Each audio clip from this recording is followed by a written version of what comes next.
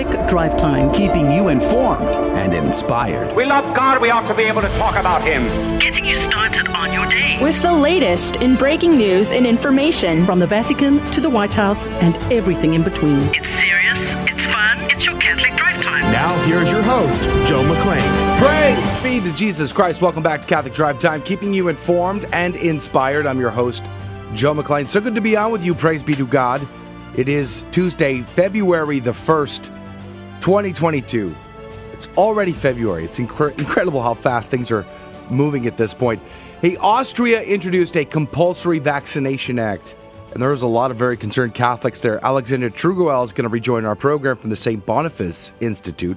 It's been a while since he's been on, so we're looking forward to having him back coming up at 15 past the hour. Then, did you know tomorrow is Candlemas, or presentation, or is it the purification?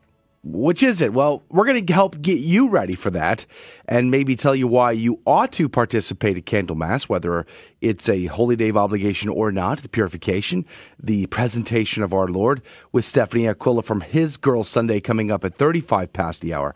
It's going to be a fun conversation. Hopefully you'll join us for all or part of that. Lots of news to cover today on the program. I understand there's a lot of snow and ice all the way from Dallas, all the way up to Buffalo, even to the doorsteps of Worcester and Boston. We're going to be praying for you today. Hopefully you'll stay warm, safe. Hopefully you won't be driving in the ice. Although I lived 10 years in New England, I know how it goes. You still go out, don't you? Yeah, I know. I got into a lot of accidents in that snow up there. So please be careful today if you're out and about.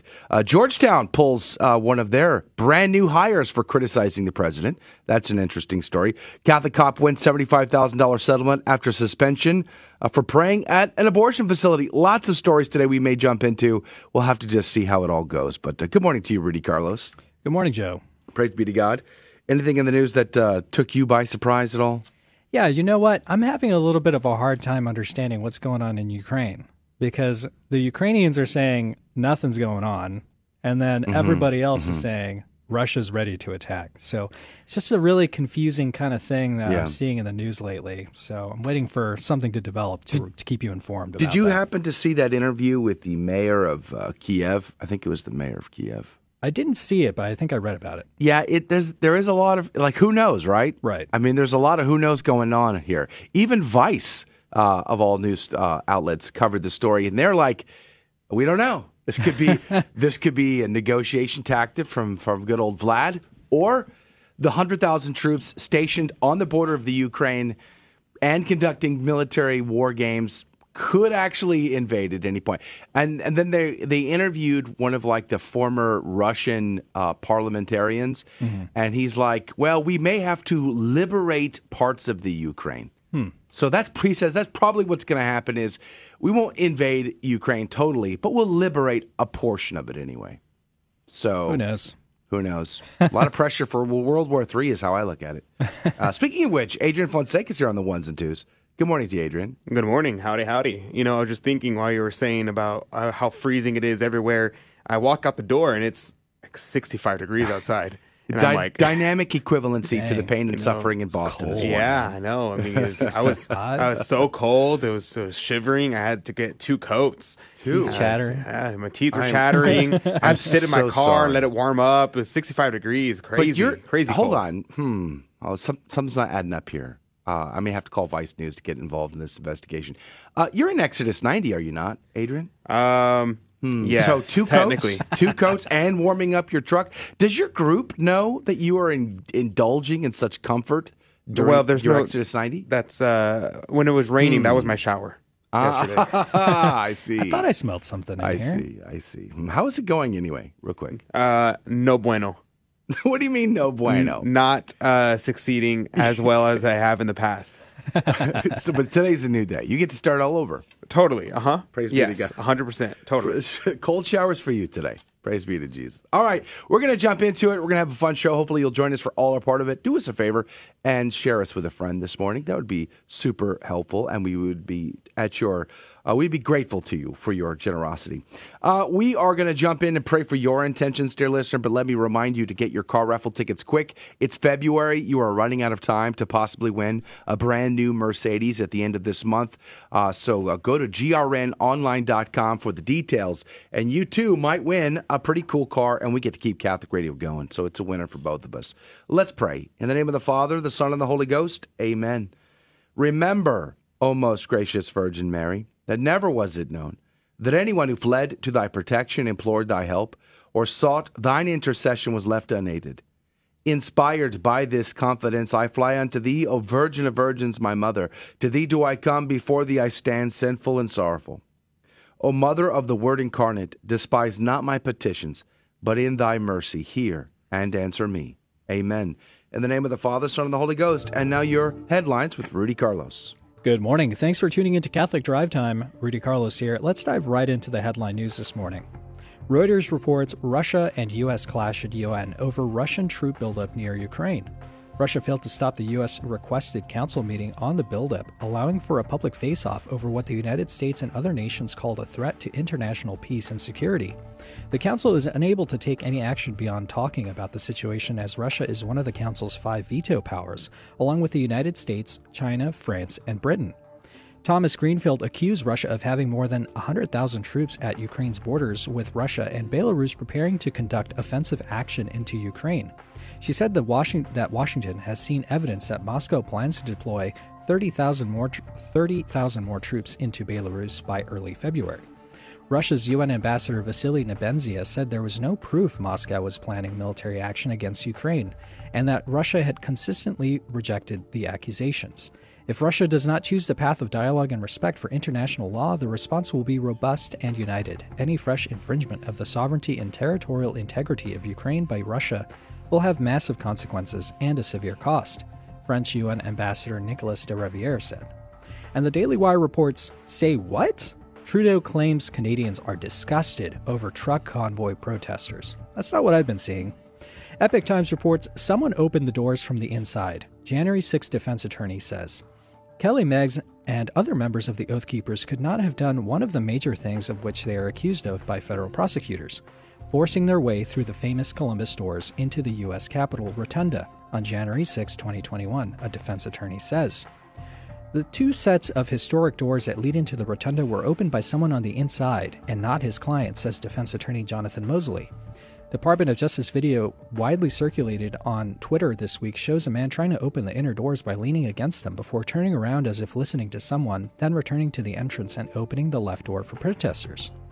The 20,000-pound Columbus doors that lead into the Rotunda on the east side of the U.S. Capitol are secured by magnetic locks that can only be opened from the inside using a security code controlled by Capitol Police, Mosley wrote in an 8-page memo. In a superseding indictment on January 12, 2022, Meggs and 10 other members of the Oath Keepers were charged with seditious conspiracy, destruction of government property, obstruction of an official proceeding, civil disorder, tampering with documents, and other counts leading to rioting on January 6th. And Breitbart reports end of Corona apartheid. Austria's unvaxxed lockdown ends today. Austria's unjabbed have finally been granted a little bit of freedom, with the nation's Corona apartheid lockdown of the unvaccinated ending today. This is despite the Austrian government initially claiming that the lockdown of unjabbed individuals would go on in perpetuity, though some harsh restrictions will nevertheless remain in place. According to a report by Kronen Zeitung, unvaccinated individuals will be allowed to exercise outdoors without good reason from today, as well as visit friends without fear of legal repercussions. However, with the maintenance of the nation's strict 2G vaccine pass rules, unjabbed individuals will still be refused service in bars and restaurants, while also remaining barred from entering non-essential retail. The unjabbed, who make up roughly 17% of Austria's population according to Kronen Zeitung, are also reportedly still banned from attending events in the country. And those are your headline news this morning. God love you. The saint of the day is Saint Ansgar. Born in 801, he became a Benedictine at Corbie, France, where he had been educated. And Sweden asked for Christian missionaries, and he went there, suffering capture by pirates and other hardships on the way. Fewer than 2 years later, he was recalled to become an abbot of New Corbie and bishop of Hamburg. After 13 years of work in Hamburg, Ansgar saw it burned to the ground by invading Northmen. Sweden and Denmark returned to paganism. He directed new apostolic activities in the north, traveling to Denmark and being instrumental in the conversion of another king. By the strange device of casting lots, the king of Sweden allowed the Christian missionaries to return. He was an extraordinary preacher, a humble and ascetical priest. He was devoted to the poor and the sick, imitating the Lord and washing their feet and waiting on them at table. He died peacefully at Bremen, Germany, without achieving his wish to be a martyr. He died February 3rd, 865. St. Ansgar, pray for us. Praise be to God in all things. The gospel today comes to us from Mark chapter 5, verses 21 through 43. When Jesus had crossed again in the boat to the other side, a large crowd gathered around him, and he stayed close to the sea.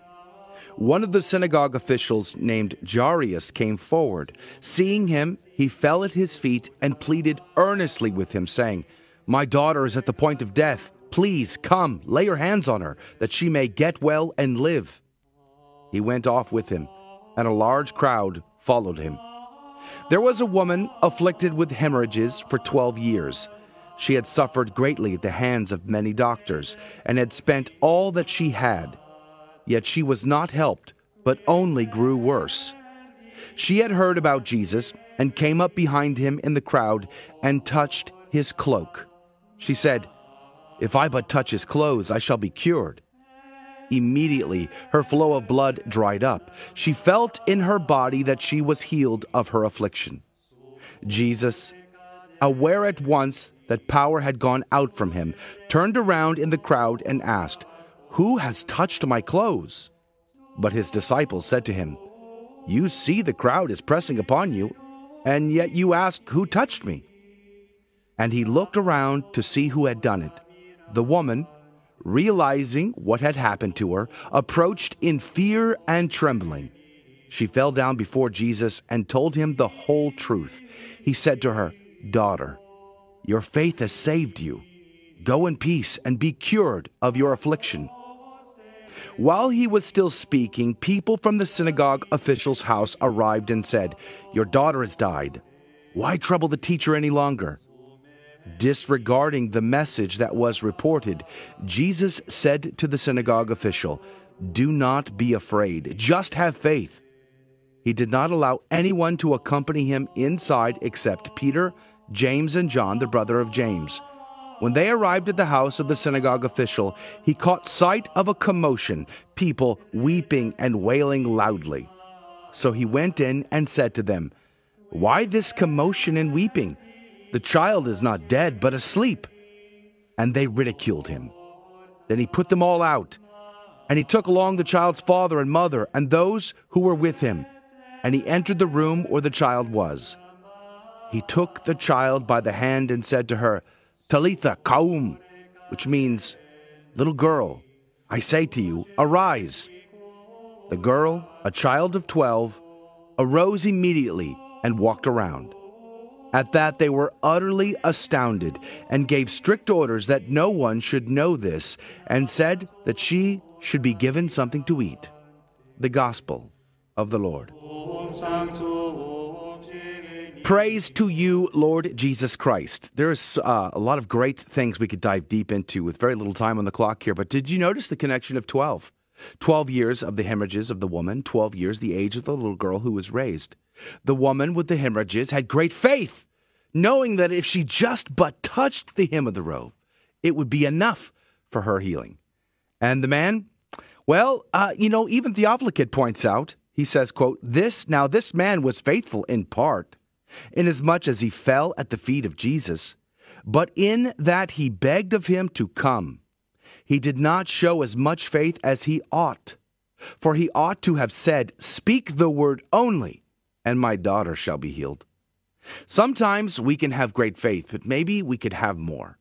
Maybe we ought to strive for the faith of the woman with the hemorrhage, knowing that if we just do the simplest task, it would be enough to heal us. I think it's a powerful contrast because I can relate to the man in the synagogue. Boy, would I ever just please come. I would beg. I would drag him if I had to. And yet, his faith was rewarded him. Let us have faith today. Let us trust in the Lord in all things that happen before us. Let us give all of our lives over to Him through His most sacred heart and the Immaculate Heart of our Blessed Virgin Mother. We'll be right back. What's Concerning Us is coming up next. Don't go anywhere.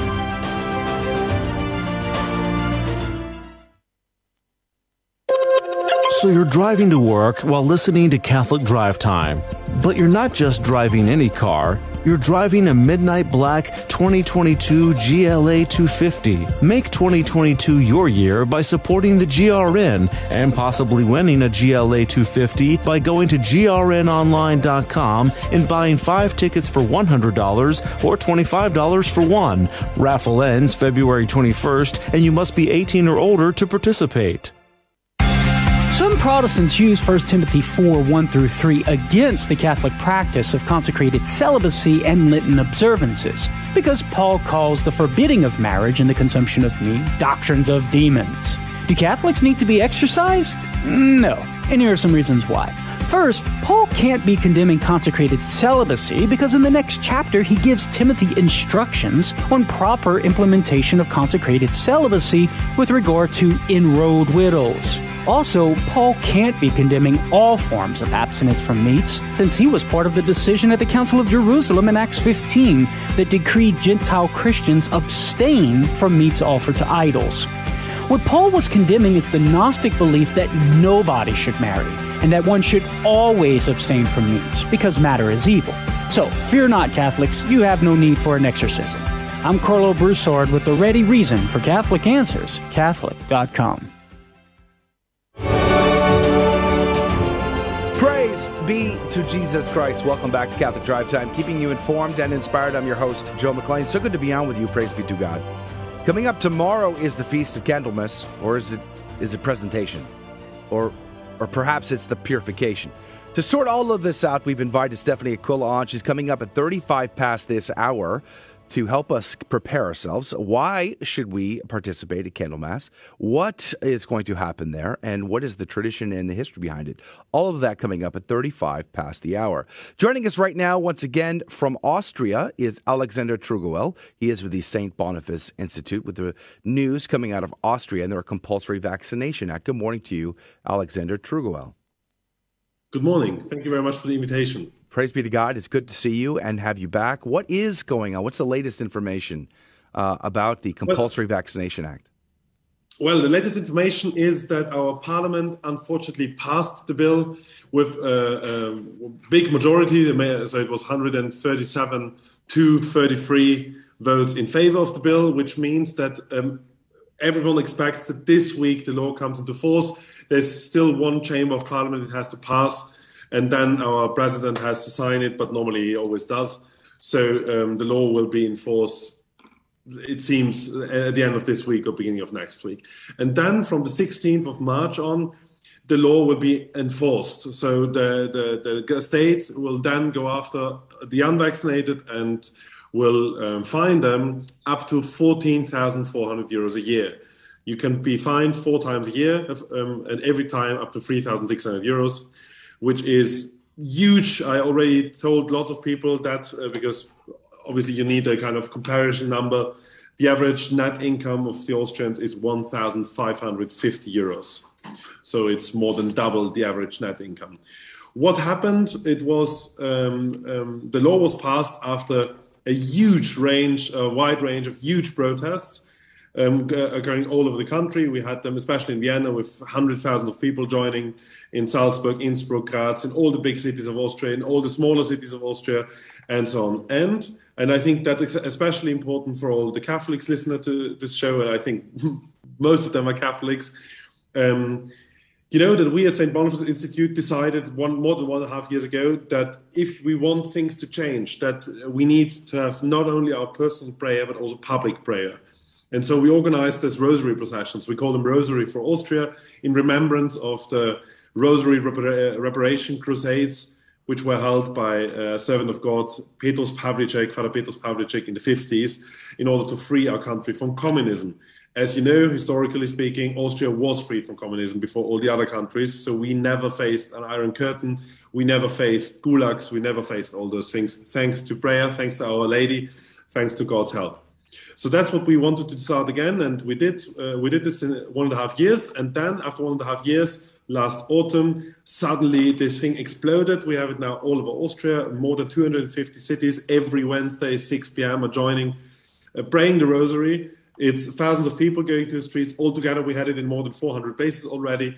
Then it jumped over the border. We now have the same prayer movement in Germany. We have the same prayer movement in Switzerland and in many other countries. And our prayers are definitely answered. We see that there's a really Catholic movement coming out of it. We named it already 2 years ago, the whole idea, the Catholic resistance. The Catholic resistance is nothing else than people who say that their faith is not only a private part of the life, but actually the most important part of our life, and therefore also influences and changes the way how we see politics and how we want to act in a political situation. So Catholic resistance means watch whatever happens and try to find a good Catholic answer in scripture, in tradition, in the teaching of the church fathers, in the teaching of the church. That's what we do. And we found out that not only, even after the Second Vatican Council, like Pope John the 23rd and others said this, especially Pope Leo the 13th and St. Thomas Aquinas, saying that if a law is based on lies, if a law is based on wrong facts, if a law is based on also, as if a law is introduced that oversteps the authority someone has, then it's not a law, it's rather evil, and therefore we have to fight it. In this case, we all know the facts are really on our side. The vaccine does not work. We now have 350,000 or 360,000 cases, something like this here in Austria, of the so-called Omicron variant. It's the highest number we ever had, as far as I know. So the vaccine is not working. It has tons of side effects. It comes from aborted baby cells. It's a proven fact. This is such a disgusting fact, and we as Catholics have to face it and be public about it. And so now we really know what we do is right. We want to resist. We want to fight. Lots of people are joining us. And whatever is coming out of this, I promise you one thing. Here in Austria, you will find thousands and 10,000s of people resisting up until the end. And faith is what leads those people. Praise be to God. Well, so let me ask you, what is the mechanism by which they're going to identify non-vaxxed people and then try to find them? Is it when you try to go to a restaurant or a store? Or are they going to come knocking on your door like they have in some cases in Australia, taking people off to COVID camps? How are they going to do it in Austria? Well, you're asking the right questions. First of all, we have to understand that, as you know, in Europe, the vaccines and also some of the other rules were introduced, accompanied by a so-called green passport system. So there is all over Europe, there's a system that you have a QR code app on your phone, which is connected to your personal data. And this QR code app, you have to upload your tests, you have to upload your vaccine status and things like this. In Austria, since more than a year, we already have a new register. It's a vaccine register that is not connected as has been before the health thing to our health data, which is private data, and I can decide if I want others to see it or not, but connected to actually my passport data. So everyone working for the state can see it. Oh, wow. And so the vaccine status, as soon as I use the app, as soon as I want to use this app, this vaccine status is automatically attached to my passport data. So the problem is right now that as soon as people start to use the app, everyone knows that you're not vaccinated. Now comes the problem. So the state knows those people are vaccinated. Everyone who is in the app and uploaded is officially considered vaccinated. Everyone else will get a letter and will be asked to get themselves vaccinated. And therefore, the ones which did get themselves vaccinated but do not have a green passport yet, I guess will then say, well, I am vaccinated, therefore will be added to the green passport system, to the digital identity system. And the ones who are not vaccinated are then known, obviously. And then whenever you go into the public space, because now after the huge protests, they changed a little bit the way they want to find us. At the beginning, they wanted to find everyone via a letter, everyone who is unvaxxed. Now they want to find us by checking you with police on the streets, in the restaurant, on a demonstration, whatever. But if I talk about restaurants, I'm a little bit kidding because I'm not allowed to enter restaurants since months. And now they will change this, change it, but still won't allow people to just enter a restaurant. You still need to have proof of whatever different certificates to enter a restaurant. So in the future, this will be our lives if we stop resisting. But I tell you, we do not stop. And so what awaits us now is the following. If a law is already passed in Austria, the parliament has to more or less rip it down again, which is not a thing happening very often.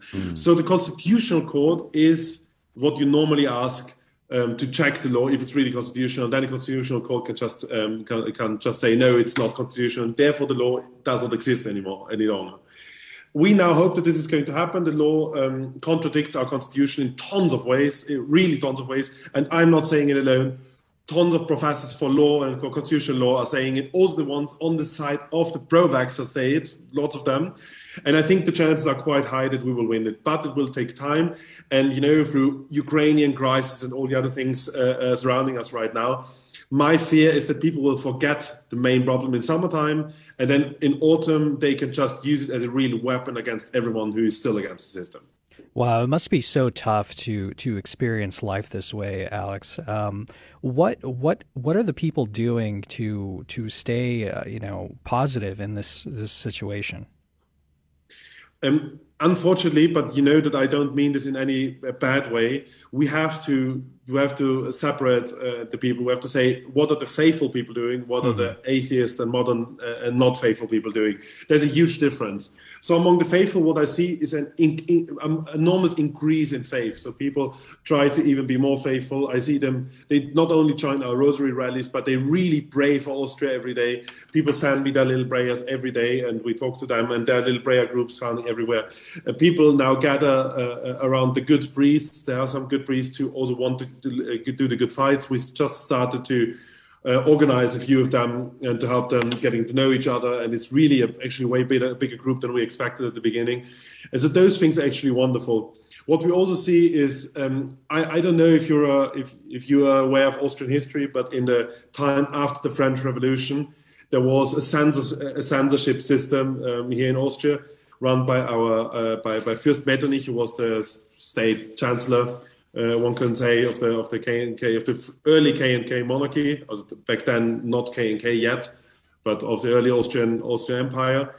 And back then people developed a new culture. This culture is called Vormärz or Biedermeier culture, which means people made their homes more comfortable in order to meet there and to see their friends. And this is what we see among faithful right now. We see them inviting people to their own spaces all the time, to their own places, houses, and so on. This is really beautiful. On the other hand, if we look at the people who are not faithful, we see two groups. We see the people who are really freedom fighters out of whatever reason. Some of them are 68 revolutionaries, just want to have free love, free whatever. Some of them are freedom fighters because they're liberals or libertarians or things like this. And those people try to gather as well, but obviously in another way, and therefore often not as peaceful. And so it's a little bit more problematic. And then we talk about the majority of the people. The majority of the people is alone. They just sit at home. They don't meet anyone. They get more and more alone every day, more and more sad every day, more and more depressed every day. And so the depression rate of the average Austrian is as high as never. We never had such a depression rate. We have little children under the age of 10 going to the psychiatrist and to the psychotherapist asking for help. We have suicidal children under the age of 10. And this is new and it's really terrible. So what we do here is we are organizing a conference right now where this actually will be part. So we will have someone talking about the effect this tyranny has on children, because I think that this is one of the ugliest fruits, rotten fruits of this terrible anti-Christian tree we can see is if they go against children. So that's what's happening. We're just about out of time here. Alexander Trugel's our guest. The Boniface Institute is the website, boniface-institute.com. That's boniface-institute.com. About 30 seconds left, Alexander. What do you want the rest of the world to do? Just pray? Yeah, very easy. Yes, not just pray, but pray. It's pray is really number one. Keep Austria in your prayers. Ask the Austrian saints. We have lots of Austrian saints. Ask Saint Leopold. Ask Blessed Emperor Khan. We have those saints. We have a list of numerous saints in the last centuries. Look them up. And then, second of all, if you have any free time, any spare time left, write letters to your officials in Austria and to the Austrian officials in your country. This is really powerful, believe me. We saw that this pressure coming from abroad, where every diplomat got those letters, this really was ugly for our government. All right. Alexander Trugoel, God bless you. God love you. Thank you for your time today. We're very grateful. We are praying for you and for all of the Austrians today, and especially the Catholics there. St. Boniface Institute. Find them online at boniface-institute.com. That's boniface-institute.com. We'll be right back. More breaking news and stories is coming up next. Our family has spanned the centuries and the globe. With God's grace, we started hospitals to care for the sick. We established orphanages and help the poor. We are the largest charitable organization on the planet, bringing comfort to those in need. We educate more children than any other institution. We developed the scientific method and founded the college system. We defend the dignity of human life and uphold marriage. Guided by the Holy Spirit, we compiled the Bible. We are transformed by sacred scripture and sacred tradition, which have guided us for 2,000 years. We are the Catholic Church, with over 1 billion in our family, sharing in the sacraments and fullness of the Christian faith. Jesus started our church when he said to Peter, the first pope, "You are rock, and upon this rock I will build my church." So if you've been away from the Catholic Church, we invite you to take another look. Visit CatholicsComeHome.org today. We are Catholic. Welcome home. You could win a 2022 Mercedes-Benz GLA 250 and help drive home the Word of God. The GRN is raffling off this night black compact SUV with the luxury and performance you expect from Mercedes-Benz to support the mission of Catholic Radio. This car could be yours for only $25. Buy 4 tickets, you get 1 free. The 2022 GRN car raffle ends February 21st, so get your tickets today at grnonline.com/raffle. Welcome back to Catholic Drive Time, keeping you informed and inspired. I'm Rudy Carlos, and now more headlines. LiveSat reports Canadian priest calls on clergy to join Freedom Convoy, says church has let us down. Canadian priest and YouTuber Father Anthony Hannon sent a message of support to the Freedom Convoy, urging Catholic priests near Ottawa to help and saying that the Catholic Church has let us down over COVID mandates. Noting how many bishops are going along with the narrative, Father Hannon warned viewers not to hold your breath waiting for someone else to lead you out of this, especially your parish priests or your bishops. The bishops missed a golden opportunity to be leaders and defenders of fundamental human freedoms when the government overreach began by ordering the closing of schools and businesses and other lockdowns and various mandates, Hannon wrote in a video description. Referencing the conversion of St. Paul, Father Hannon suggested that many people had scales over their eyes, preventing them from seeing the truth that so many of us have been able to see for so long. He encouraged priests and bishops to join the protests if they can see that they've been lied to and that they no longer want to go along with any of these immoral mandates. And the Epoch Times reports as violent crime rose nationwide in 2021, Dallas bucked the trend. The murder wave that swept over big cities and small towns since the beginning of the pandemic continued across the United States through 2021, according to crime data. But Dallas, the nation's 9th largest city, blocked the trend. In Los Angeles, murders jumped 12% compared to 2020. Chicago saw more than 800 murders in 2021, the highest in 25 years, and Philadelphia logged 559 homicides, the highest on record. In Dallas, murders dropped by 12%. The city has about 3,100 police officers serving 1.3 million residents. Dallas's police strategy was the brainchild of Michael Smith and Rob Tillier, 2 criminologists at the University of Texas in San Antonio. They worked with Dallas police to divide the city into 100,000 grids, each measured 300 feet by 300 feet, about the size of a city block. They ranked the grids based on the number of violent crimes they had had in the previous 3 to 6 months. They then picked the top 47 grids and made one of 2 policing changes in them. Either a surge of patrol cars with emergency lights turned on during peak crime hours, or a surge of specialized officers to monitor repeat offenders with a known arrest history. By August 1st, 2021, these grids saw an almost 50% reduction in violent crime, whereas most other sectors saw a double-digit increase. And Breitbart reports ADL quietly changed its definition of racism to exclude white people. The Anti-Defamation League, also known as the ADL, is an organization that claims to have a nonpartisan agenda against hatred and discrimination, but is actually a partisan, far-left outfit that regularly smears conservatives. On June 1st, 2020, the ADL's definition of racism was one that most Americans would agree with. Racism is the belief that a particular race is superior or inferior to another. that a person's social and moral traits are predetermined by his or her inborn biological characteristics. Racial separatism is the belief, most of the time based on racism, that different races should remain segregated and apart from one another. But by September 2020, after a summer of violence and looting brought about by Black Lives Matter and Antifa, the old definition of racism was removed. In its place came a much shorter definition, much more in line with the dictates of the far-left critical race theory. It read, the marginalization and or oppression of people of color based on a socially constructed racial hierarchy that privileges white people. The ADL's previous definition would have, correctly in the view of many Americans, defined far-left critical race theory as racist because it suggests that a person's social and moral traits are predetermined.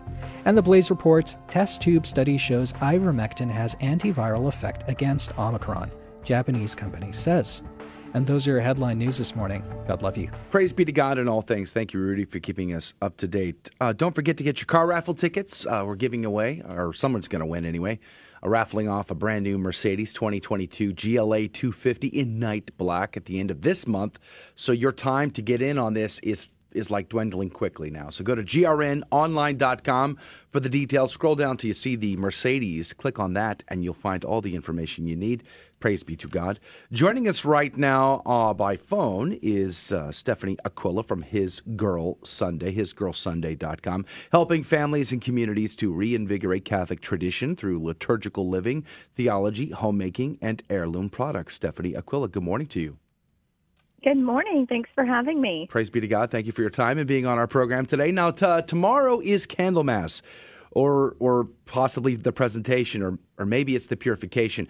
It's interesting because when I was thinking about Candlemas, as I've said now many times in this program, didn't grow up traditional. I was Protestant, became Catholic, and pretty, pull in the line Novus Ordo guy for a very long time.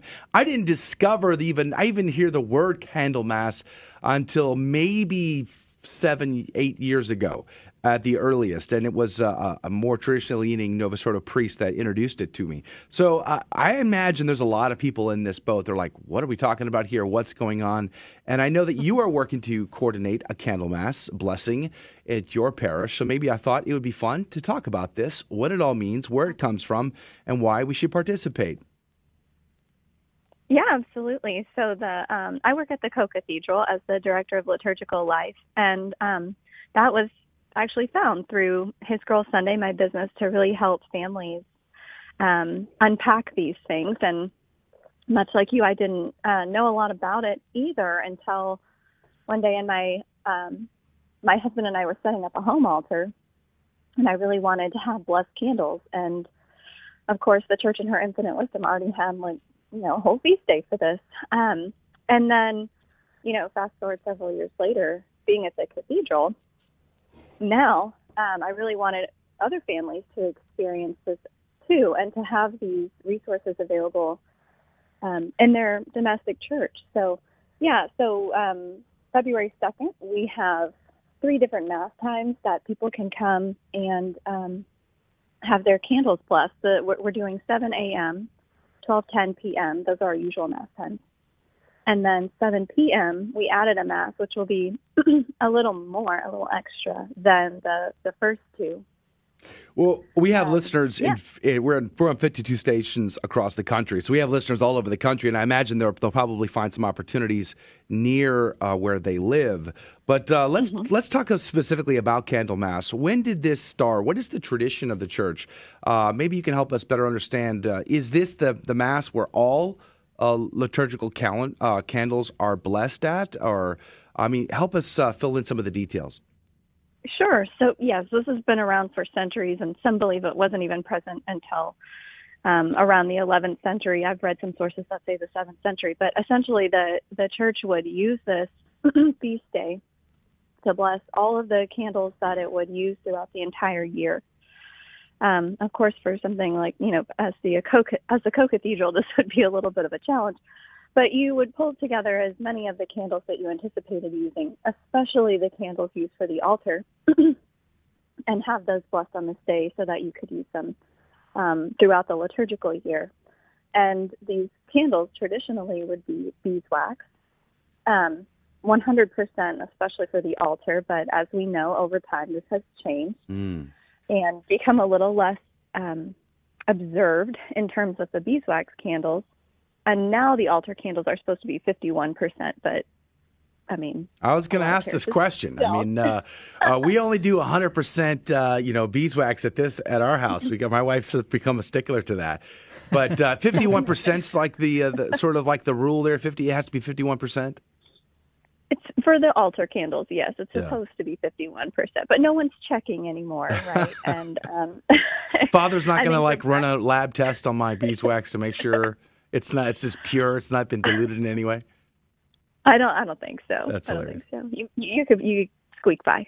Now, I read in one article that there was a famous pilgrim back in the 4th century who identified the feast day as the presentation on the 14th, and I guess it's gone back and forth. It's been a part of the Christmas season. It's a Christmas feast, but not in the Christmas season, which is quite interesting.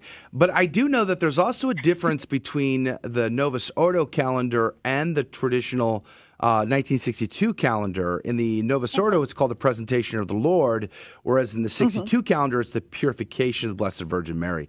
Any idea why there'd be a difference there?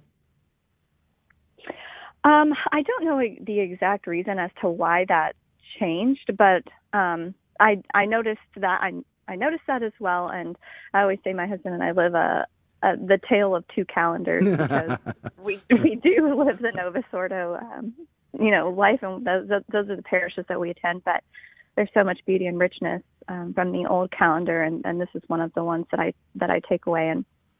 And I think it's just a different emphasis. And interestingly enough, when we really don't talk about the purification of Mary anymore. I'm not sure if that's due to cultural reasons or challenging theological meanings or interpretations of Scripture that might be more difficult. I'm presuming, of course. Yeah. But I feel that is a part of why, especially to say that a woman was impure after childbirth and not able to go into the temple for 40 days, which is February 2nd is the exact count of 40 days, and makes sense with Mary upholding the precepts of the law that on the day of her purification she would present Jesus in the temple, yes, but she would also offer 2 turtle doves or 2 pigeons, which is what they could afford, as a part of bringing her back into the Jewish life. Yeah. There's so much opportunity, and we really wanted to have a great conversation about Candlemas because I know as for the many years we just simply didn't even know it existed, let alone participate in it. So that's why we have invited Stephanie Aquila on from His Girl Sunday, hisgirlsunday.com. We have a short break we have to go to. We're going to come back and continue this conversation. So don't go anywhere. Do us a favor and share us with a friend during the break. That'd be pretty amazing to us. Hit that like button, share, or if you're listening on radio, text a friend. We would be grateful to you. Don't go anywhere.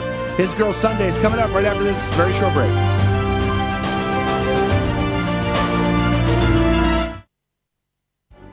Howdy, this is Adrian Fonseca, producer of the Catholic Drive Time Show.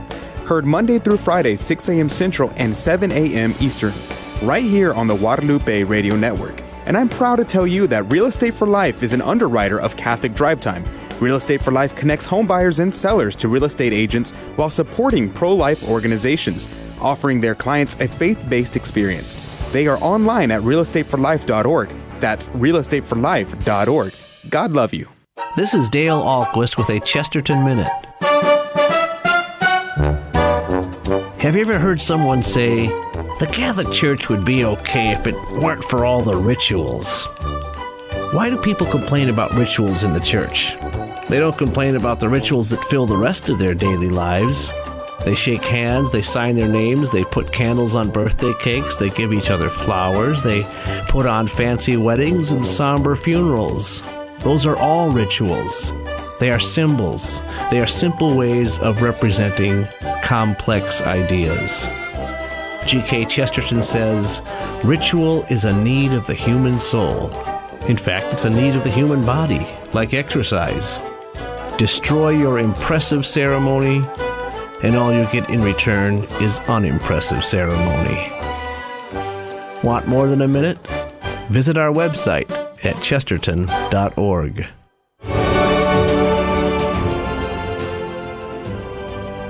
Praise be to Jesus Christ. Welcome back to Catholic Drive Time, keeping you informed and inspired. I'm your host, Joe McClain. So good to be on with you. Praise be to God. I wonder, have you ever been to a candle mass? I'd love to know that. You know, we have an after show at the second half, the second hour. If you're at all able to join us, we interact directly with you, and you can comment, and we have a great conversation with you directly. So, dear listener, please consider hanging out with us for our after show. All the details can be found on our website at grnonline.com/CDT. Joining us again is Stephanie Aquila from His Girl Sunday, hisgirlsunday.com. Welcome back to the show, Stephanie. Thank you. Let's talk about liturgical living at the house, though. You know, part of the motivation I had about wanting to have this conversation with you is going back to something we said in the last segment. You know, not knowing this even is an option, or it exists, what it's for. I imagine a lot of Catholics are in the same boat. You know, they're unaware of this. This is not really candle mass is not a thing that's celebrated in many parishes around the country. So what would motivate families to want to participate in something like this? I think at the core of this is really an opportunity to pray together as a family and to make your home the domestic church in physical representation and spiritually that it really and truly is called to be. I feel like that's where I found my own family's roots in this, and that's where I think we can really begin to establish that in families across the country. Yes, that's so true. You know, the family life is incredibly important. That's the cell of culture. I'm wondering if you could go into detail as to what the beeswax candle signifies, and also, you know, why should people go and get these candles blessed and bring them home? How can you tie that into the liturgical life at home? Mm-hmm. So the beeswax, I mean, just with everything in the church, it's meaningful, right? I mean, you ask any question as to why do we do that, and it's never at random. And the beeswax candles are one of them. And so it's the meaning behind that is that the wax, which is extracted by virgin bees from flowers, symbolizes the pure flesh of Christ. We have this beautiful quote from St. Anselm that tells us that the wick within the candle symbolizes the soul of Christ, and that the flame, when we light these candles, symbolizes his divinity. So you pull these three components in together, and these candles symbolize and stand for Christ, his humanity and his divinity within your home. Every time you light them, they represent Jesus living, dwelling, breathing grace into your life and your family. And so I think there are a lot of different times that we use these. Again, I mentioned my home altar, so I use my home altar daily. So they're lit here daily. But we also use them as the Christ candle when the Advent season comes to a close. We put one of the candles in the center as the Christ candle, and we light that through the Christmas season. On our baptismal anniversaries, we light those candles again. So there are a variety of different times throughout the liturgical calendar, feast days, your name day, special family feast days, that those can be lit again, as well as that physical reminder that Christ is present and dwelling in your midst. Now, going back to something else we talked about briefly in the last segment, the differences between the 62 missal and the current missal. Will there? I can't recall since I've been going to TLM now several years. I can't recall. Is the candle mass at your parish, Stephanie? Will it be will the blessings be from the the old version of the blessings, or is there a new version of the blessing? So there's a constitutive blessing in the missal, and that's what will be used. And most likely that's what will be used across a lot of the parishes in this archdiocese that are not Novus Ordo. But, I mean, I have a laundry list of parishes that are offering this too, which is amazing. And that's where they'll be taking that. That's where we'll be taking that at the Co-Cathedral for sure. Now, it might be good to talk about and remind our listeners, when you have something blessed, that means it's now set apart. and you can't really just handle it in any old way. You shouldn't throw these things away if you don't use them, correct? Correct. Right. So once something is blessed, you can burn it or you can bury it. And again, if you're using the beeswax candles throughout the liturgical year, I barely have anything left once we get to the end. But all of our candles, whatever is left, we burn them down or we bury them. You know, I'm thinking of the fact that how beautiful the Candlemas celebration is in reference to the liturgical year. Don Prosper Guéranger talks about why is Candlemas, on this day? Why have it like this? And we think about the fact that Our Lady, we're having the presentation of our child Jesus at the temple and the purification of Our Lady. And this is also, in reference to the fourth joyful mystery of the Holy Rosary, because these two events are directly tied together. And with a prayer that's said, or it's often chanted as they do the Candlemas procession, reminding a light to the revelation of the Gentiles and the glory of thy people Israel. Because the presentation of our Lord would be the bringing of the light of Christ into the temple, the light of Christ to the Jews and to the Gentiles. Could you talk about the significance of that our Lord plays in salvation history at this moment? Why is today traditionally such an ancient feast, dating back all the way to the 7th century, and having processions that used to be had all across Christendom? Mm-hmm. Well, I think we can't talk about it without, and you mentioned the prayer, without talking about the Canticle of Simeon, which is this really powerful and intense moment where Jesus is brought to the temple, and Simeon and Anna recognize him immediately as God. And in this moment, he says, Lord, now let your servant go in peace. Your word has been fulfilled. My own eyes have seen the salvation which you have prepared in the sight of every people, a light to reveal you to the nations and the glory of your people Israel. So just the proclamation of that, which we meditate on and make real in our lives, is such an intimate part of why this happens on this day, that Jesus is a light of grace to each of us, and that we should be inflamed in hope and love, seeing him just in the same way that Simeon sees him as Jesus right before us. What they had waited for centuries, and what we see unfold through salvation history has been fulfilled. Is right there. They're holding God. He has come like he said he would.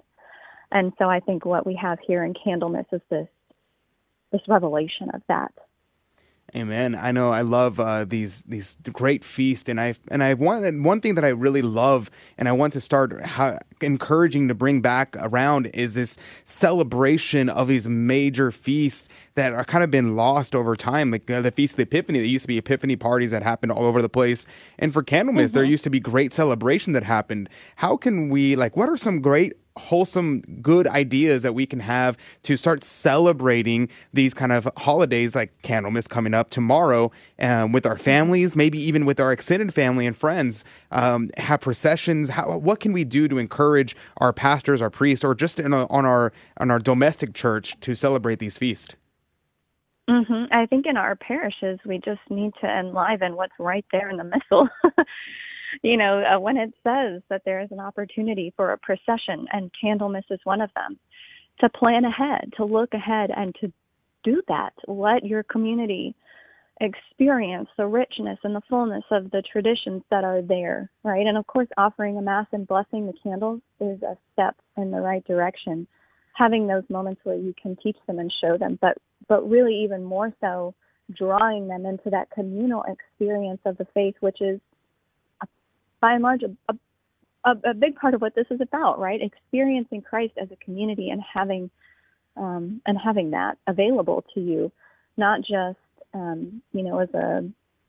a meaningless community event, but a community event that draws everyone together and says, look at what we're working towards. We're working towards heaven together, and we're doing it by celebrating these really beautiful Catholic traditional feast days. In the home, so there's this really fun tradition tied to the French of making crepes for dinner.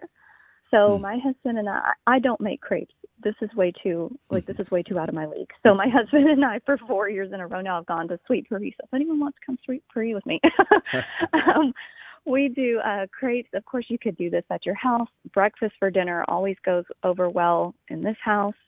Maybe it would in yours too. But around this time each year, the French celebrate Candlemas by making crepes. They're round-shaped, golden color, reminds people of light.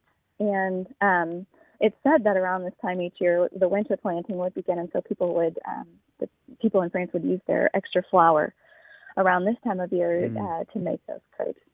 So you could always do that. Engage your community, your domestic church, your immediate community in your home in prayer, and serve breakfast for dinner. I mean, what could be better than that? Amen to that. We have just about a minute left. One of the other thoughts that struck me in this was the Feast of the Presentation. This is the first of the 7 sorrows of Our Lady. So it's transitioning from the incarnation of our Lord to his cross, his passion, his death, and his resurrection. So what an opportunity to begin the devotion, the 7 sorrows of Our Lady, which, by the way, we gave away this special booklet produced by Rudy this past week. So we may have to give away a few more. But Stephanie Aquila, we're very grateful to have had you on our program today. Tell me real quick, you got about 30 seconds or so. Tell me about your website. If you go to my website, you can find resource guides, feast day recipes, theological writings. And if you head over to my Instagram or my Facebook, you can see little notifications and pictures of how we live out our faith and ways for you to do that too. Awesome. Praise be to God. His Girl Sunday is the website, hisgirlsunday.com. Stephanie Aquila, thank you for your time today. God bless you. God love you, and have a great day. Thanks so much, Joe. All right. Praise be to Jesus. That is going to do it for the first hour of our show. Today we have a second hour for those of you that are able to join us. We love to have the second hour with you. You can always find more details. Watch live online on our website, grnonline.com/CDT. We'd love to have you. Tomorrow, we're going to talk about Our Lady of Buen Suceso, Our Lady of the Great Event. We're going to have more information about that wonderful apparition, its messages, its implications for our time with our first guest tomorrow, and we're very excited about that. So join us if you can. Share us with a friend. It's very important to us if you'd join us in this apostolic work of sharing the good, the true, and the beautiful through the powerful medium of Catholic radio. God bless you. God love you. Have a great day, and we'll see you back here tomorrow or in the next hour. Until then. Thank you for joining us on Your Catholic Drive Time, where it is our pleasure to keep you informed and inspired. Join us Monday through Friday at the same time, right here on your favorite Catholic radio station. Don't forget to connect with us. Just go to facebook.com/Catholic Drive Time. Again, that's facebook.com/Catholic Drive Time. Be sure to share more than just us today. Share Jesus with everyone you meet. Bye now, and God love you.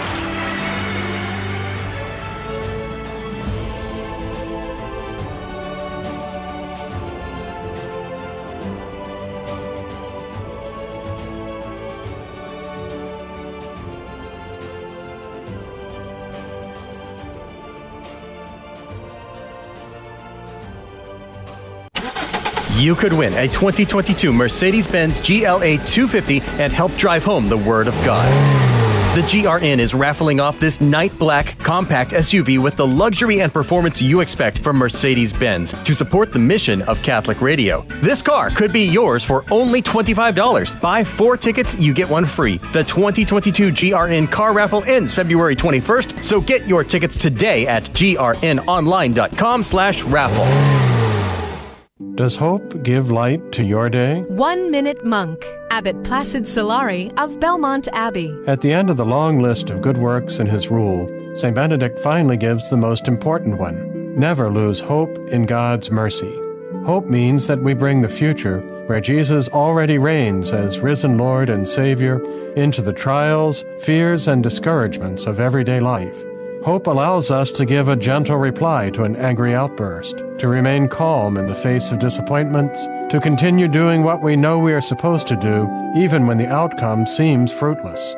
Hope allows us to turn over the results of our efforts to God, who will bring them to the completion He wills. For your free copy of the Rule of Saint Benedict, visit oneminutemonk.com, O-N-E, minutemonk.com. There are many places where the light of Jesus' resurrection does not shine.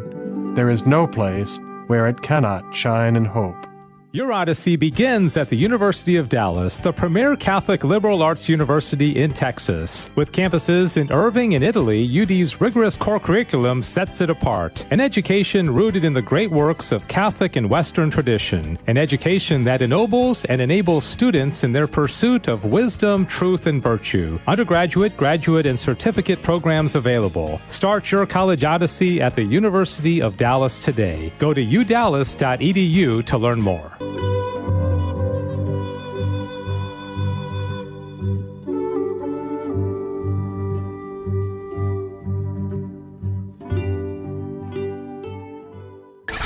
Welcome to your Catholic Drive Time, keeping you informed and inspired. We love God. We ought to be able to talk about Him. Getting you started on your day. With the latest in breaking news and information from the Vatican to the White House and everything in between. It's serious, it's fun, it's your Catholic Drive Time. Now, here's your host, Joe McClain. Praise be to Jesus Christ. Welcome back to Catholic Drive Time, keeping you informed and inspired. I'm your host, Joe McClain. So good to be on with you. Praise be to God. Good morning to you. It is Tuesday, February the 1st. Guess what? You can now take down your Christmas tree. It's time. The time has come. Christmas season is finally ended.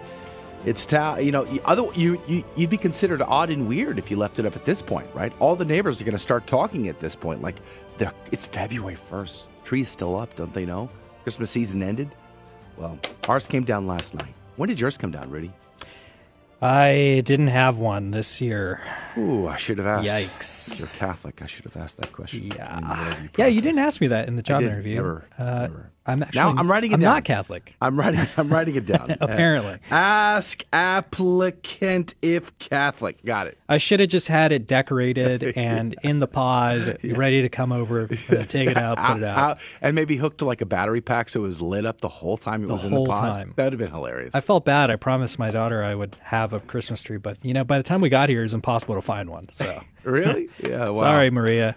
Bummer. Well, next year. Next year. Praise be to God. Speaking of lit up, Adrian Fonseca's here on the ones and twos. Good morning to you, Adrian.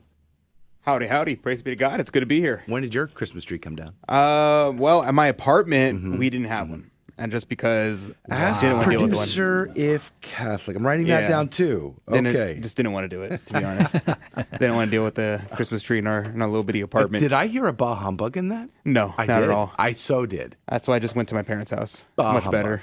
It was because it's a fire hazard, right? Big Christmas tree. Exactly, yeah. It was. Right. I was like, we have lit a small apartment. We Ship off the don't old want block the whole you thing to are. burn down or Yes. something like that. Oh, my roommate is a electrician, and he's been at like 3 apartments where they had like an electrical fire and the whole apartment burned down. And he's like, Because of Christmas trees? No, Oh. this is because of bad wiring with their electricity. But I wonder what the stat is on that. I don't know. How but many Christmas yikes. trees cause house fires, apartment fires?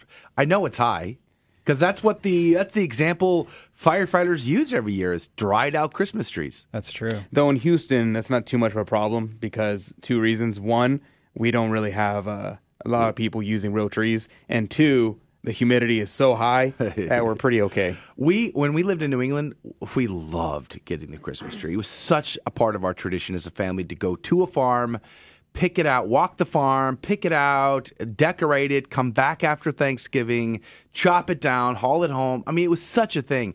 And then it cost me like $25 for like a 9-foot tree or something. That's incredible. You come to Texas and it's like $100 for a peanut Charlie Brown tree, and you're like, I don't want. That's how much it is in California. I'm getting the plastic one. Forget it. I'm done. Out of the box, plug it in, check the box. Yeah, Plastic ones aren't too bad these days. Yeah, they're getting better, especially with the LED lights. Right, they're fun. All right, praise be to God. We just wrapped up a great conversation with Alexander Trugruel from the Boniface Institute about Austria last hour. Important things going on there. Let's pray for them. And then, of course, Stephanie Aquila was just on with us from His Girl Sunday to talk about Candlemas or the presentation or the purification of Blessed Virgin Mary, all of which is happening tomorrow. So make sure to plan to go to Holy Mass tomorrow and bring your candles with you. Praise be to Jesus. 51% beeswax or better. At least try. Just go for it. You can do it. I believe in you. And so that was last hour. We're going to post those conversations to our social feeds. You can find all of that on our website at grnonline.com/CDT. But do not forget to get your car raffle tickets in while you can. Your time is running out. Your opportunity to win a brand new 2022 GLA 250 in night black is coming to an end very quickly now. Some lucky Catholic radio listener is going to be driving away in this at the end of this month. It could be you. Praise be to God. Now, disclaimer, if you win, we get to ride with you on the first drive, okay? So you got to come pick us up and do an actual Catholic drive time in your brand new Mercedes. But here's the real kicker. You might win a cool car. That's true. Your chances are pretty good. Praise be to God. But the real deal is we get to use the proceeds to keep Catholic radio alive and well right where you are. That radio station you're listening to right now in Alabama, in Florida, in Washington, D.C., Virginia, Maryland, and all across Texas and New Mexico and Kansas and wherever you are listening right now, that station is supported by you, and this car raffle makes a big difference to keep us going through the tough winter times. So thank you in advance. Go to grnonline.com for the details. Scroll down till you see the black Mercedes. Click on that, and you can find the details, the rules. You can purchase tickets. But if you want to be super cool, you'll call your local station manager, and you're going to ask, hey, how do I get the tickets? More importantly, how do I help you sell tickets to support this station? Go to grnonline.com for the details. Let's pray, and let's jump into our hour this hour. In the name of the Father, the Son, and the Holy Ghost, amen.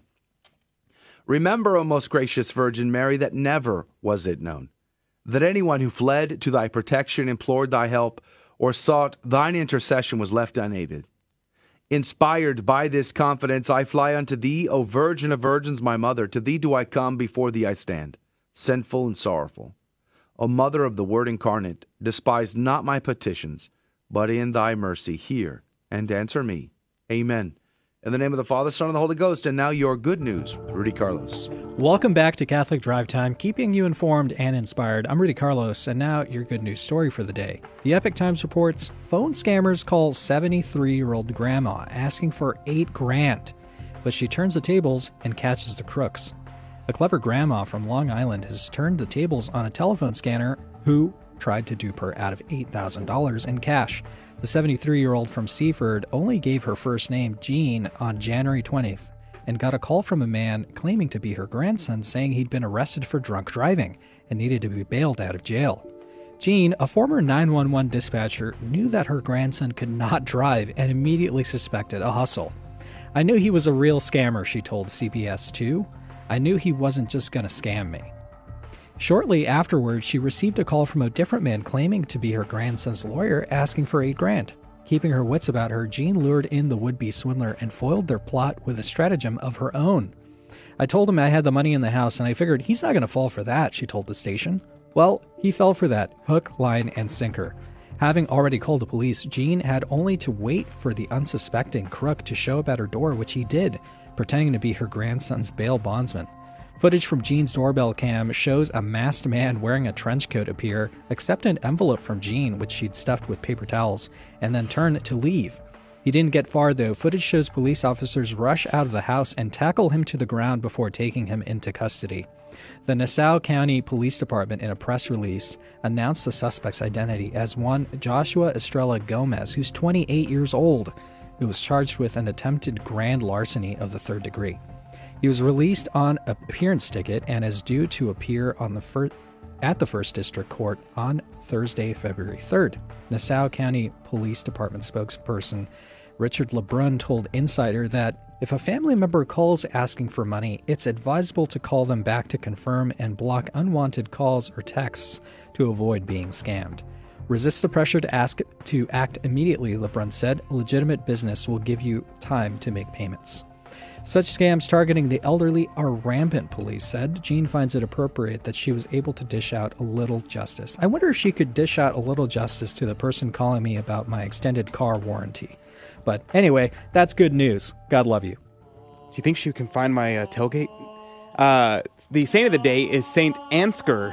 He was born in 801. He became a Benedictine at Corbie, France, where he had been educated. Sweden asked for Christian missionaries, and he went to Sweden, suffering capture by pirates among many other hardships on the way. Fewer than 2 years later, he was recalled to become abbot of the new Corbie and bishop of Habsburg. After 13 years of work in Hamburg, Ansgar saw it burned to the ground by invading Northmen. Sweden and Denmark returned to paganism. He directed new apostolic activities in the north, traveling to Denmark and being instrumental in the conversion of another king. By the strange device of casting lots, the king of Sweden allowed the Christian missionaries to return. He was an extraordinary preacher, a humble and ascetical priest. He was devoted to the poor and the sick, imitating the Lord and washing their feet and waiting on them at table. He died peacefully at Bremen, Germany, without achieving his wish to become a martyr. He died February 3rd, 865. Saint Ansgar, pray for us. Praise be to God in all things. The gospel today comes to us from Mark chapter 5, verses 21 through 43. When Jesus had crossed again in the boat to the other side, a large crowd gathered around him, and he stayed close to the sea. One of the synagogue officials named Jairus came forward. Seeing him, he fell at his feet and pleaded earnestly with him, saying, "My daughter is at the point of death. Please come, lay your hands on her, that she may get well and live." He went off with him, and a large crowd followed him. There was a woman afflicted with hemorrhages for 12 years. She had suffered greatly at the hands of many doctors and had spent all that she had. Yet she was not helped, but only grew worse. She had heard about Jesus and came up behind him in the crowd and touched his cloak. She said, "If I but touch his clothes, I shall be cured." Immediately her flow of blood dried up. She felt in her body that she was healed from her affliction. Jesus, aware at once that power had gone out from him, turned around in the crowd and asked, "Who has touched my clothes?" But his disciples said to him, "You see the crowd pressing upon you, and yet you ask, 'Who has touched me?'" And he looked around to see who had done it. The woman, realizing what had happened to her, approached in fear and trembling. She fell down before Jesus and told him the whole truth. He said to her, "Daughter, your faith has saved you. Go in peace and be cured of your affliction." While he was still speaking, people from the synagogue official's house arrived and said, "Your daughter has died. Why trouble the teacher any longer?" Disregarding the message that was reported, Jesus said to the synagogue official, "Do not be afraid, just have faith." He did not allow anyone to accompany him inside except Peter, James, and John, the brother of James. When they arrived at the house of the synagogue official, he caught sight of the commotion, people weeping and wailing loudly. So he went in and said to them, "Why this commotion and weeping? The child is not dead but asleep." And they ridiculed him. Then he put them out. He took along the child's father and mother and those who were with him, and he entered the room where the child was. He took the child by the hand and said to her, "Talitha koum," which means, "Little girl, I say to you, arise." The girl, a child of 12, arose immediately and walked around. At that they were utterly astounded. He gave strict orders that no one should know this, and said that she should be given something to eat. The Gospel of the Lord. Praise to you, Lord Jesus Christ. The Venerable Bede said, "Observe that the object of his question was that the woman should confess the truth of her long want of faith, of her sudden belief, and of healing, and so herself be confirmed in faith and afforded an example to others. Let us have faith in the Lord and trust in him for all things, not in the world, the flesh, and the devil, but in the Lord." Amen. Venerable Bede, pray for us. Adrian, what did you find? Yes, so the one thing, and there's so many things that you could say here. One thing that Cornelius Lapide kind of hammers home here is the emphasis on relics. And I would talk about that, but he shares a story, and I'm like, I gotta share this story. It's a pretty cool story. He says that the woman who had an issue of blood, that this is the celebrated woman who, being healed by Christ of her issue of blood, erected in memory of so great a benefit that statue to Christ at Caesarea Philippi, from whose base grew an herb which cured all diseases. Now that's super cool. So he's saying that they built a statue. She helped build a statue of our Lord there in Caesarea Philippi, and that statue grew a plant that cured all diseases. Now you're like, whoa, how can I get this this plant now? Well, Cornelius Lapide goes on and says, Julian the Apostate threw the statue down and set up one of himself in its place. But this was shivered to pieces by lightning, as St. Jerome testifies. I was like, that is a pretty awesome story. So I'll leave it. Level 10 right there. I'll leave it at that. God won't be mocked. So Julian tried, though, didn't he? He tried. He did. I mean, he had did himself what he could. baptized in bull's blood to undo his Christian baptism. He did everything he could, but God literally sent lightning from heaven and was like, nope. Nope. But also relic stuff. There you go. Yeah, praise be to God. He also tried to rebuild the temple, and that also got thwarted by natural disasters. I think it was earthquakes, right? And over again. Yeah, hilarious. You can try, but God's in control, whether you like it or not. All right, praise be to God. We are going to go to a break and play our game, Fear and Trembling. It's time to play that trivia game show where the secret is you don't need to know the answers to win. You could win without knowing any of the answers. It's pretty easy. It's pretty straightforward, and we would love to play with you, have a laugh, and all the rest. So what you need to do now is make a phone call. The first caller gets to be our contestant, and hopefully it's you. If you haven't played in a while, you're welcome to try back. But new callers, come on now. Pick up the phone. 877-757-9424. 877-757-9424. That's 877-757-9424. We all know children have a natural innocence and a sense of wonder. Yet our world is full of distractions that can pull families in the wrong direction.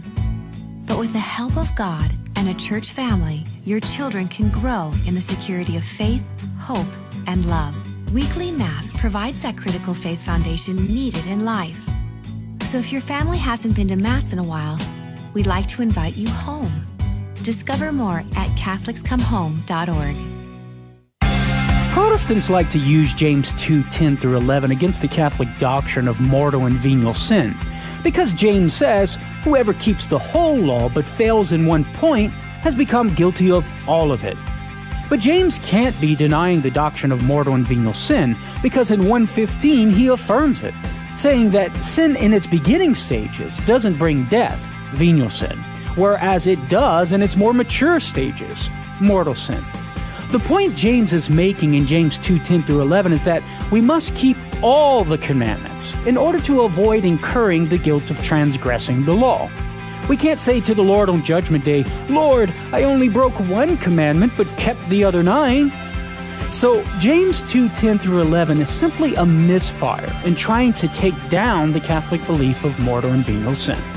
I'm Carlo Broussard with the ready reason for Catholic Answers, Catholic.com. For 2,000 years, we've helped the poor and comforted the sick. We've educated generations of children, developed the scientific method and college system. We support marriage and human life. Guided by the Holy Spirit, we compiled the Bible. We are the Catholic Church, with over 1 billion in our family, sharing in the fullness of Christian faith in the church started by Jesus. If you've been away, visit CatholicsComeHome.org today. Welcome home. Welcome to another round of Fear and Trembling, the Catholic trivia game show that helps you work out your salvation by the seat of your pants. It's a 50-50 chance and prizes are involved. Avoid the weeping and gnashing of teeth. Call now to take your shot. 877-757-9424. And now, your host, Joe McClain. Praise be to Jesus Christ. Welcome back to Catholic Drive Time and Fear and Trembling, the Catholic Trivia Game Show where we have a secret and hidden agenda. So please do me a favor and don't tell anybody about my secrets or my agendas. If you'll promise me, then I'll share them with you. All right? So number one, we like to teach the faith. So we look for teachable moments in the questions where you might learn something new about the Catholic faith you did not know before. Praise be to God. I mean, bragging rights. You know what I'm saying? And number two, we like to have a laugh. And our callers are great. They laugh with us, and we enjoy that probably most. And then, of course, we give out prizes, which makes it a winner for everybody involved. Praise be to God. But if you're new here and you're just joining us, let me explain. We have 3 Catholic trivia questions, but I do not ask the caller these questions. So that means they don't need to know the answers. They could possibly not know a single correct answer and even still win the game. It's possible because instead of asking them, I will ask Rudy and I will ask Adrian, one of which will be correct, the other will be incorrect. And the caller will have 15 seconds on the clock to make a decision. Whom do they trust more, Rudy or Adrian? And then every correct answer goes into the coffee cup of divine providence to win this week's prize. Rudy, what could they win? The sponsor of our game show this week is Santa Clara Design, who is generously sponsoring our show with a matching set of prints of the Sacred Heart and the Immaculate Heart of our Blessed Lady. So use these as an opportunity, if you win, to enthrone your home. That's really important. Set your home apart to be for a place for God. The owner and lead designer, Lauren, knows how important it is to create a space that reveals the goodness of God and the joy of life. Our hearts desire to grow closer to God. We all need encouragement. We long to dwell in places that reflect what is true, good, and beautiful. The Catholic online boutique Santa Clara Design provides accessible and affordable ways to create beautiful, sacred spaces in your everyday life. Visit her website at santaclaradesign.com for top-quality Catholic art prints, canvases, stickers, as well as a variety of stationery. Or follow her on Facebook and Instagram at Santa Clara Design. All right. Praise be to God. Thank you, SantaClaraDesign.com, for your generous support of our trivia game show. We're very grateful to you. All right, let's go to the phones. Praise be to God. Good morning to you, Delia. Good morning. Praise be to God. Is this my old friend? Yes, sir. Hey, now. Good morning, Ketal. That's good to hear your voice. How are you? I am wonderful. I'm blessed. Praise be to Jesus. It's good to hear you. Now, you're calling in from Florida, right? Yes, sir. Now, back in the day, it was like 2009, I think, you and I connected. You were in Brooklyn in those days, right? No, I've never left Pensacola, Florida. Oh. There's another Delhi that looks like me. Oh, okay. Well, I'm crossing the streams, as they say, mixing and matching. Well, praise be to God, Delia. Now, all right, now I remember, because when you first started calling last year, you were asking us questions. Yes. Got the right Delia now. Praise be to Jesus. Well, it's good to hear your voice again, Delia. How have you been? Oh, like I said, I'm blessed, and I cannot complain. Life is good. God is good. Well, let me see if I can't give you something to complain about then. We're going to play. Rudy is new. I don't know if you've played the game with I don't think you've played with Rudy yet, so let's just see how tricky he is today. Are you ready to go, Delia? Yes, sir. All right, let's do it. Rudy? A lot of build up there. No pressure. Yikes. Rudy, are you ready? I'm ready. Are you sure? I was born for this. Wow. Are you sure? Yes, that's what they told me. Huh. Who's they? We're going to interview they in April, I think. Rudy, can you tell me? Liturgical calendars, or forgive me, liturgical candles. Liturgical candles. What must they be made of? They have to be made up of 51%. The candle has to be 51% ground up bees. Really? Yes. Wow. Who's got that job? Hope you're not allergic to them. Wow, 51% of ground up bees, you say? Literally bees. Literally bees. All right, let's get a second opinion on this, Delia. Adrian, can you tell me liturgical candles? I'm thinking of the Paschal candle or the altar candles. What must they be made of? You know, I'm going to be honest, that sounds really gross to grind up bees and then put them into candles. Would you want that job? I would not want that job, to be honest. Okay. In fact, and I don't know why anybody would do that job, because the answer is beeswax. Beeswax. Mm-hmm. Well, all right. The stuff they make. So you're saying it's beeswax, not bees. Yes, the product that bees produce, not a product of bees. In your world, the bees get to live. And I we just take suppose. the wax. Okay. So I heard it wrong. All right. You know, So, well, let's I don't just know. see here. Maybe. Delia, here's the deal. The question is, liturgical candles must be made of what? Adrian says beeswax, and Rudy says bees ground up. That's interesting. 15 seconds on the clock. Who is right? Who is wrong? Delia, what say you? Beeswax. Survey says, yeah, that was easy. Ground up bees, Rudy. Good grief. Yeah. I mean, you weren't tricked by that at all, right, Delia? Not at all. This next one's going to also be a very softball, easy question. Pretty hard question. This is super easy. I'm on your side. Remember that, Delia? I'm on your side. Here we go. We're going to go with Adrian. Adrian, you of all people ought to know this answer. And of all human persons on planet Earth, I'm expecting you to know this answer.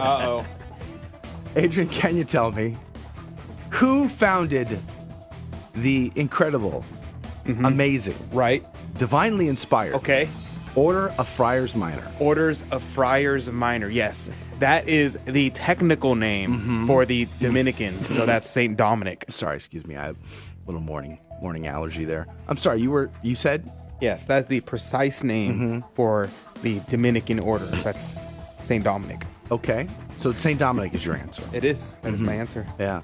I love the black habit, by the way. Interesting. Let's go with Rudy the Black here. Friars?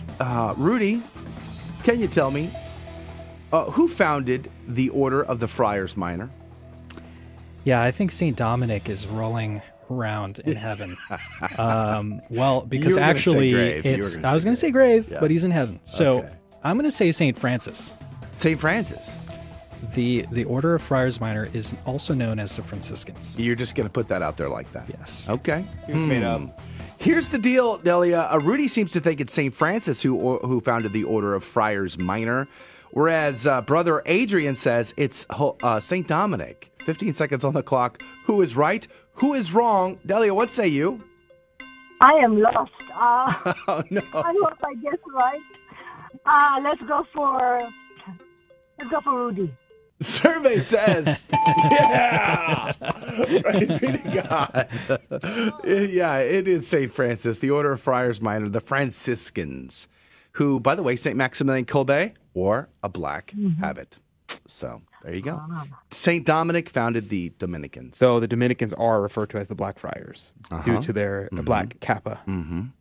Anyway, the divinely inspired, magnificent Order of Friars Minor, St. Francis, pray for us. Praise be to God. All right, let's go to the third question.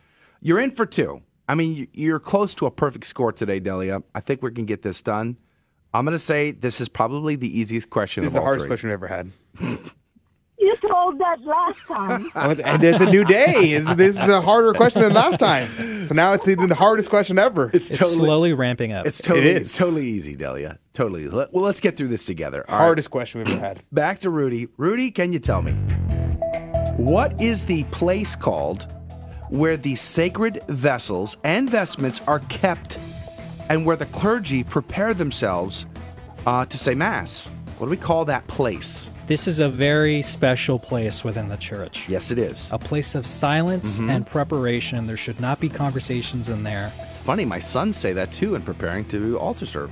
It's a sacristy. A sacristy. Yes. Seems sacred. Got it. Very sacred space. Let's go with Adrian. Adrian, can you tell me?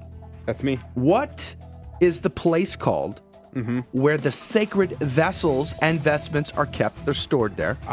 Where the clergy and altar servers, mind you, prepare for ecclesiastical functions like saying Holy Mass or benediction or adoration or other such functions. Yeah, that would be the second holiest place in any given place. Really? And that is the refectory.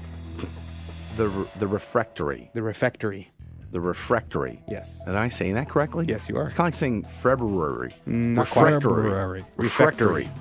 Huh. Okay. Second holiest place. Well, Delia, here's the deal. The question is, what is the place called where the sacred vessels and vestments are kept and priests prepare for Mass?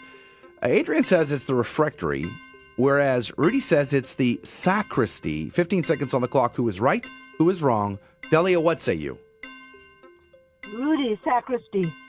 Survey says perfect score, Delia. Wow. Yeah. Congratulations. Praise be to God. You got it perfect this time. No, that was you knew that one, right, Delia? Yes. Yeah, super Actually, easy. this is my third call. The second time I called, I got it all right, too. The first time, I got 2. Well, praise be to God. That's a pretty good record. Delia. God love you. Thanks for playing our game today. It's always good to hear your voice. Thank you for calling in. I'm gonna put you on hold so Rudy can get your number just in case it be God's holy will. But you know the deal. God love you, Delia. Have a great day, and whatever's on your agenda today, we'll be praying for that. Thank you. All right. That's going to do it for the radio side of the show. Don't forget to get your car raffle tickets in while you can. Your time is running out. 25 apiece or 5 for $100. Go to grnonline.com for the details. That's grnonline.com for the details. If you would like, you can hang out with us for the next half hour to casually chat, interact with you directly on one of our live video feeds. grnonline.com/CDT. Thank you for joining us on Your Catholic Drive Time, where it is our pleasure to keep you informed and inspired. Join us Monday through Friday at the same time, right here on your favorite Catholic radio station. Don't forget to connect with us. Just go to facebook.com/Catholic Drive Time. Again, that's facebook.com/Catholic Drive Time. Be sure to share more than just us today. Share Jesus with everyone you meet. Bye now, and God love you.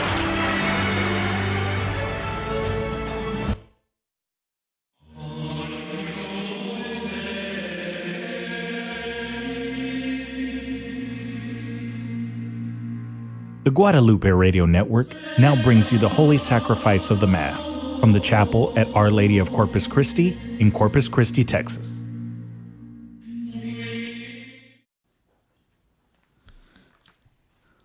Welcome to the Holy Mass at Our Lady of Corpus Christi Chapel.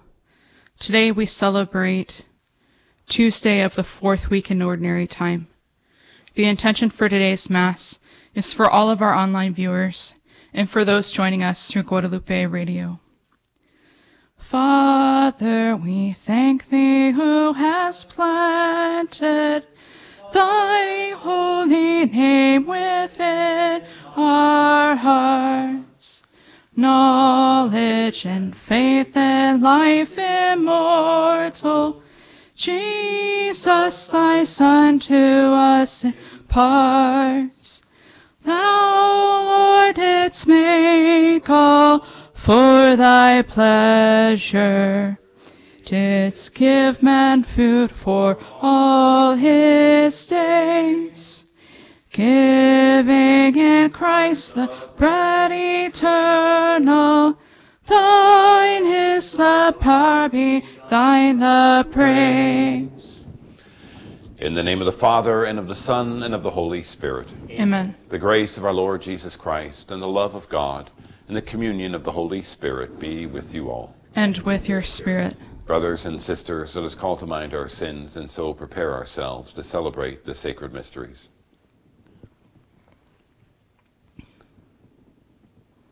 I confess to Almighty God, and to you, my brothers and sisters, that I have greatly sinned in my thoughts and in my words, in what I have done, in what I have failed to do, through my fault, through my most grievous fault.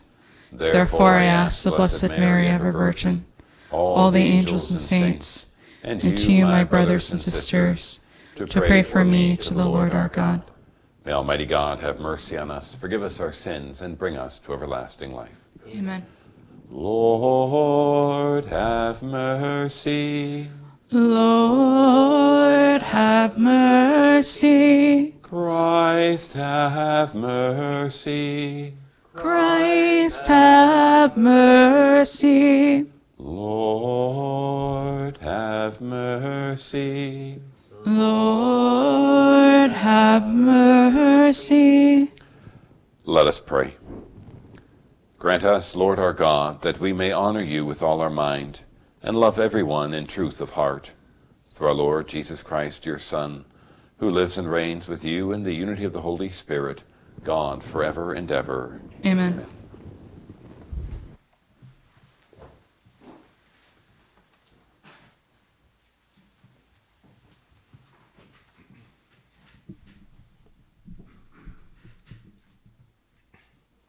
A reading from the second book of Samuel.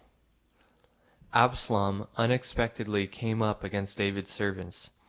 He was mounted on a mule, and as the mule passed under the branches of a large terebinth, his hair caught fast in the tree. He hung between heaven and earth while the mule he had been riding ran off.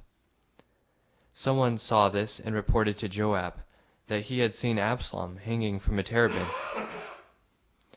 And taking 3 pikes in hand, he thrust for the heart of Absalom, still hanging from the tree, alive. Now David was sitting between the 2 gates, and a lookout went up to the roof of the gate above the city wall, where he looked about and saw a man running all alone. The lookout shouted to inform the king, who said, "If he is alone, he has good news to report." The king said, "Step aside and remain in attendance here." So he stepped aside and remained there. When the Cushite messenger came in, he said, "Let my lord the king receive the good news that this day the Lord has taken your part, freeing you from the grasp of all who rebelled against you."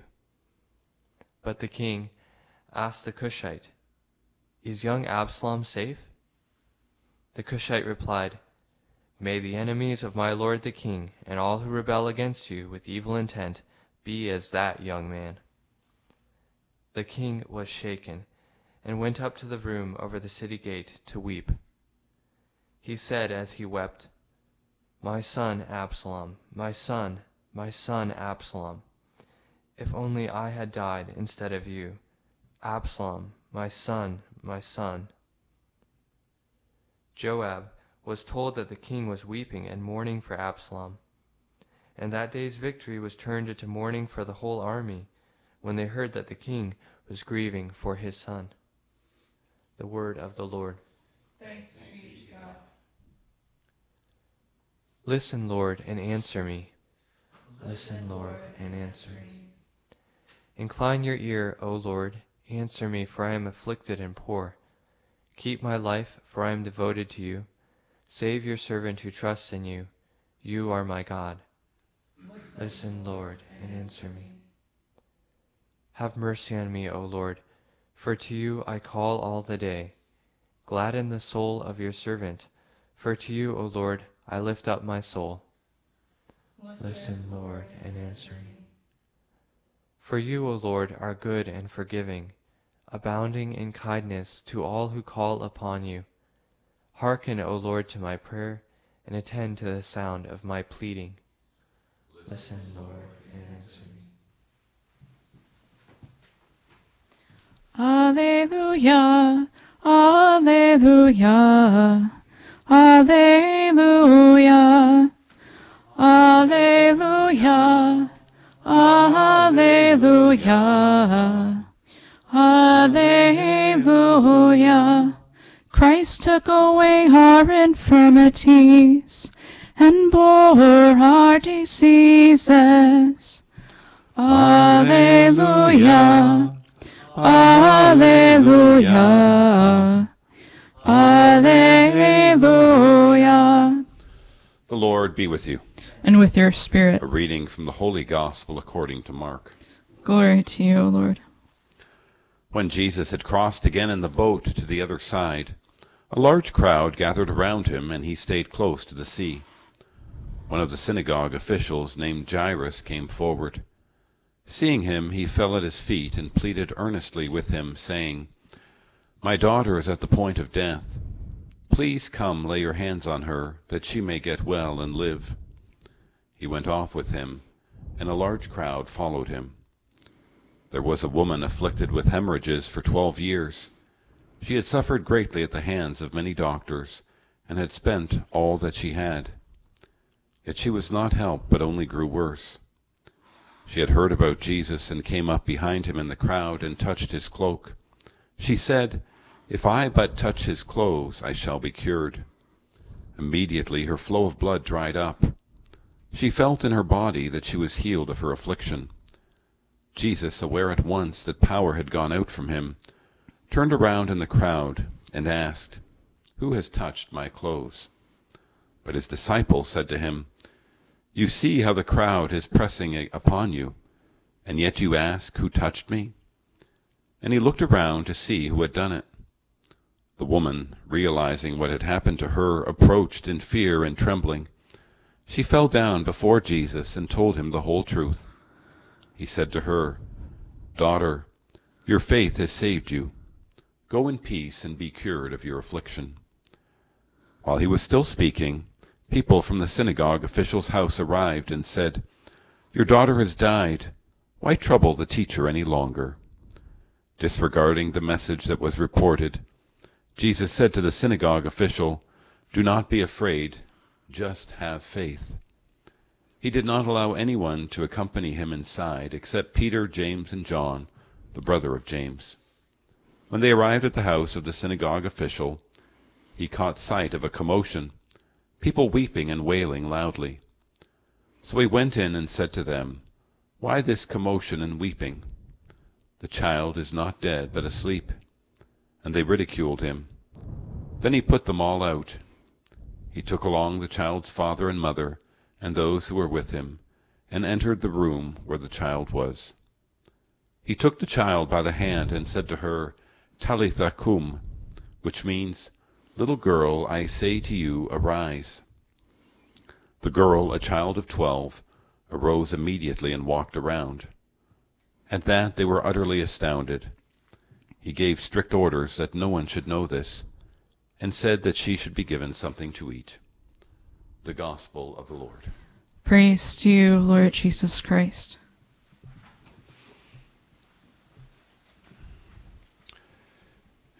In this morning's first reading from the book of Samuel, we really see in David the heart of a shepherd, which is going to, of course, prefigure what Jesus is going to be able to accomplish for his people. And I say that because David's son Absalom had absolutely betrayed him. He was trying to get David dethroned from the crown. He was even trying to have David killed. And yet, despite the fact that Absalom makes himself the enemy of his father David, we see today the reaction of David upon hearing the news of Absalom's death. Namely, David is greatly aggrieved and cries out, my son, Absalom, my son." In this we can see a kind of prefiguring of the heart of Jesus, or the heart of God, who, despite the wickedness of men, despite our sin, God continues to love us. He continues to pour his heart out to us, and he continues to reach out in order to touch us and heal us from our iniquity. That really brings us then to the gospel message. Because whereas David did not have the power to be able to do anything about Absalom's situation or Absalom's death, in today's gospel we see that Jesus is a distinct turning of the tide, who is able in his goodness and in his love to transform and overcome sin, and even to overcome death. The healing of the woman who had been hemorrhaging for 12 years is especially significant in the sense that the woman was considered unclean, and therefore whoever she would have touched would have become ritually unclean and therefore unable to worship. What we see in a way with Jesus and the woman reaching out to touch Jesus, is there's a kind of reversal of the process. And whereas in the Jewish thought, in the Levitic laws, the uncleanness of the woman would have been passed over to the one she touches, now what we see is in the woman touching Jesus, not only does she not make Jesus unclean, but she herself is purified and is made clean by the very touch of the Savior. It shows really that in Jesus he is going to be able to transform and overcome any form of sickness, any form of sinfulness, and even as we see in the raising of the dead of the young girl of 12 years, that Jesus can even overcome death. My brothers and sisters, as we go forward today, we are reminded that God has a heart for us, in the sense that wherever we're at in our life, whatever our situation is, even whatever our level of sinfulness may be, our Father continues to love us. He continues to reach out to us, to transform us and to restore us. And the Father has sent his only begotten Son, Jesus, to be able to touch our lives so that in faith we might be healed from the Savior, and in his love even have the power to one day rise from the dead. Let us give thanks to God, and let us ask for the grace that we would always live in the blessedness of this relationship that he has established with us. Amen.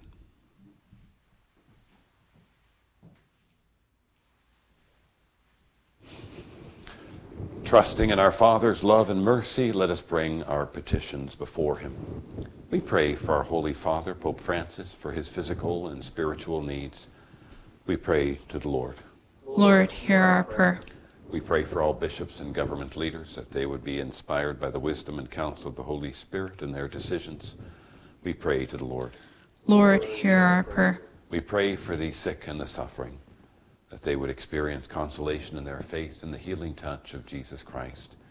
We pray to the Lord. Lord, hear our prayer. We pray for our family, friends, and benefactors, for all those who have asked for our prayers, for all those joining us online and by radio for this Mass, and for all those enrolled in the Salt Mass Association. We pray to the Lord. Lord, hear our prayer. And for those intentions that we hold in our heart, we pray to the Lord. Lord, hear our prayer. Merciful Father, we thank you for hearing our petitions and granting our prayers through Christ our Lord. Amen. The King of love, my shepherd is, whose goodness faileth never. I nothing lack if I am his, and he is mine forever. Where streams of living water flow, my ransomed soul he leadeth,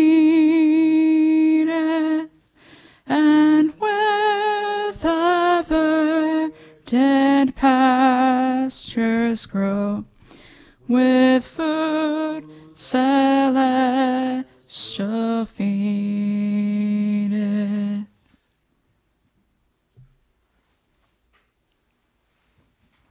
Pray, brothers and sisters, that my sacrifice and yours may be acceptable to God, the Almighty Father.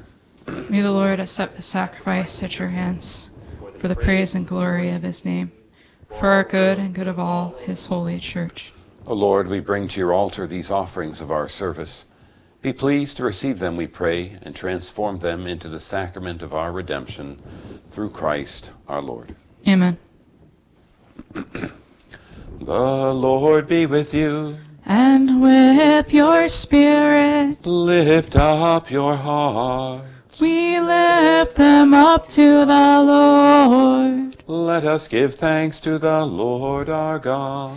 It is right and just. It is truly right and just, our duty and our salvation, always and everywhere to give you thanks, Lord, Holy Father, Almighty and eternal God.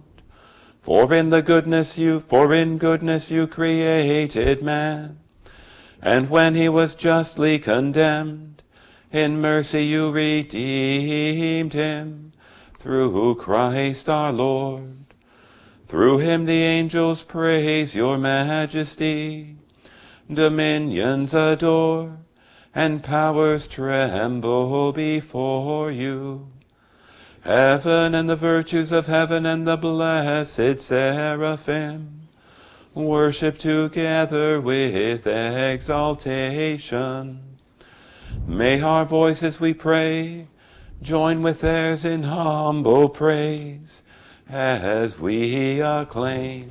Sanctus, Sanctus, Sanctus Dominus Deus Sabaoth, pleni sunt caeli et terra, gloria tua, Hosanna in excelsis, benedictus, qui venit in nomine Domini, Hosanna in excelsis. You are indeed holy, O Lord, the fount of all holiness. Make holy, therefore, these gifts, we pray, by sending down your Spirit upon them like the dewfall, so that they may become for us the body and blood of our Lord Jesus Christ. At the time he was betrayed and entered willingly into his passion, he took bread and, giving thanks, broke it, and gave it to his disciples, saying, Take this, all of you, and eat of it, for this is my body, which will be given up for you.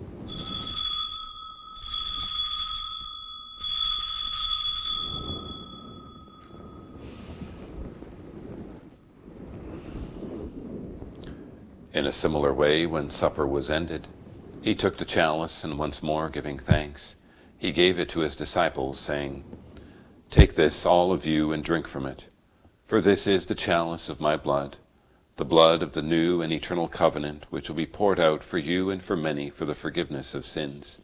Do this in memory of me.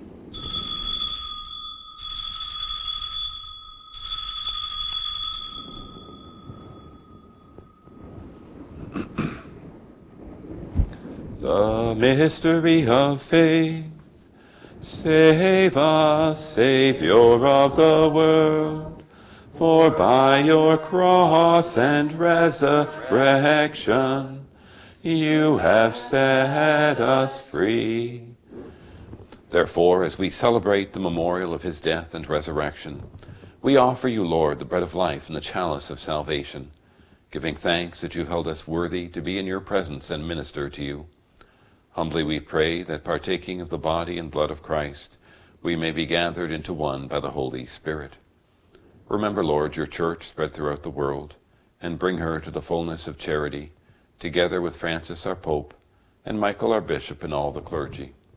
Remember also our brothers and sisters who have fallen asleep in the hope of the resurrection, and all who have died in your mercy. Welcome them into the light of your face. Have mercy on us all, we pray, that with the Blessed Virgin Mary, Mother of God, with blessed Joseph, her spouse, with the blessed apostles and all the saints who have pleased you throughout the ages, we may merit to be co-heirs to eternal life, and may praise and glorify you through your Son, Jesus Christ.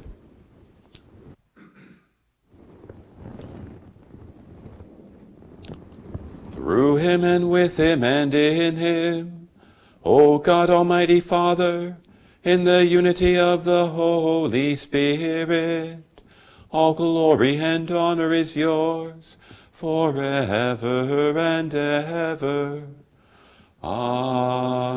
Amen.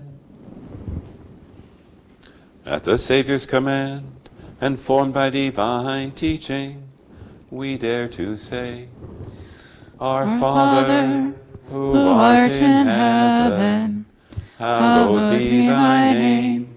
Thy kingdom come, thy will be done, on earth as it is in heaven. Give us this day our daily bread, and forgive us our trespasses, as we forgive those who trespass against us. And lead us not into temptation, but deliver us from evil. Deliver us, Lord, we pray, from every evil. Graciously grant peace in our days, that by the help of your mercy we may be always free from sin and safe from all distress, as we await the blessed hope and the coming of our Savior Jesus Christ.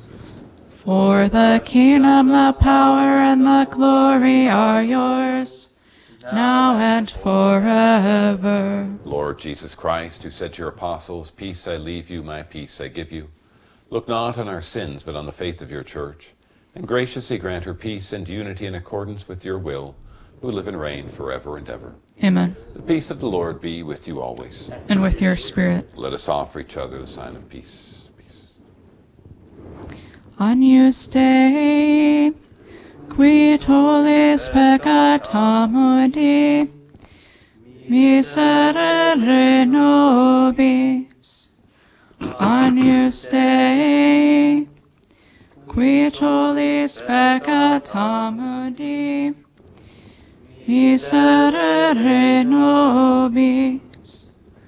Agnus Dei, qui tollis peccata mundi, dona nobis pacem.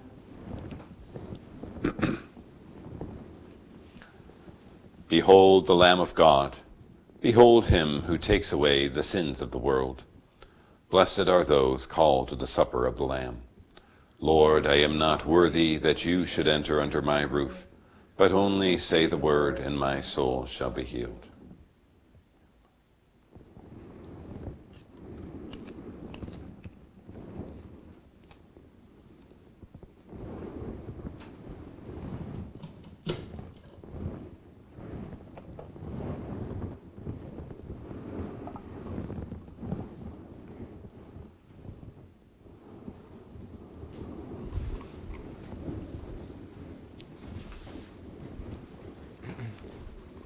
An act of spiritual communion. By Jesus, I believe that you are present in the most holy sacrament. I love you above all things, and I desire to receive you into my soul. Since I cannot at this moment receive you sacramentally, come at least spiritually into my heart.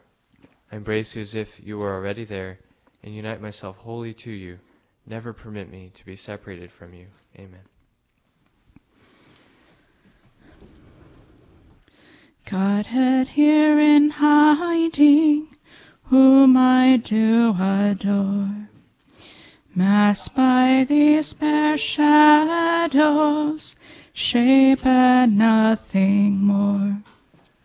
See, Lord, at thy service, lo lies here a heart, lost, all lost in wonder, at the God thou art. Seeing, touching, tasting, are in thee deceived. How says trusty hearing, that shall be believed. What God's Son has told me, take for truth I do. Truth himself speaks truly, or there's nothing true. On the cross thy Godhead made no sign to men. Here thy very manhood steals from human ken. Both are my confession, both are my belief, and I pray the prayer of the dying thief.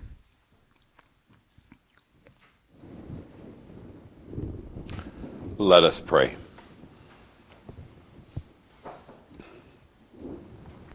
Nourished by these redeeming gifts, we pray, O Lord, that through this help to eternal salvation, true faith may ever increase through Christ our Lord. Amen.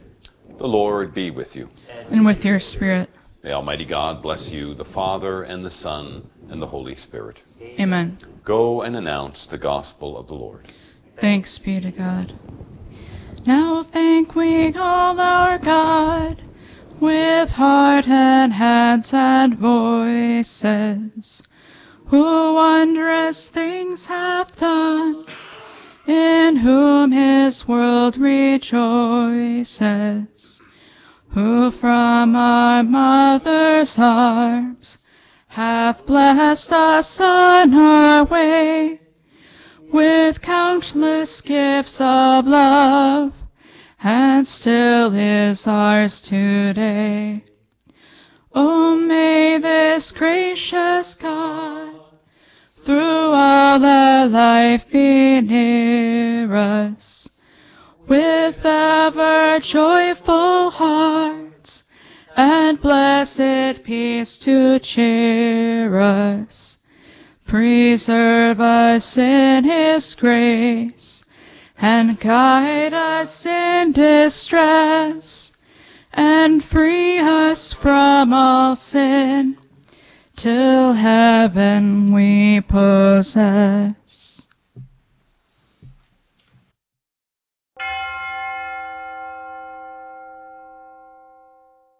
The prayer to Saint Michael.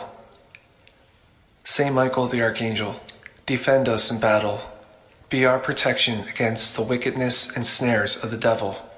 May God rebuke him, we humbly pray. And do thou, O Prince of the heavenly host, by the power of God, cast into hell Satan and all the evil spirits who prowl about the world seeking the ruins of souls. Amen.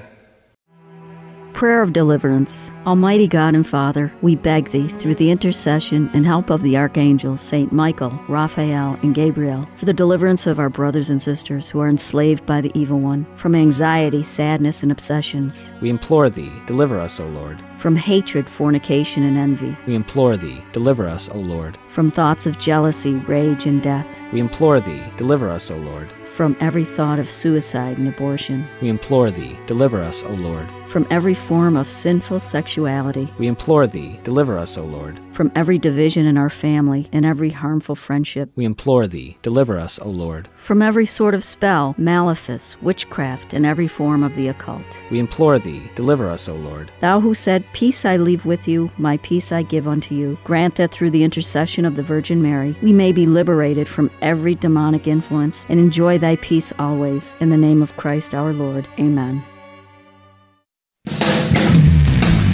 Celebrating 2,000 years of truth. This is the Guadalupe Radio Network. Radio for your soul.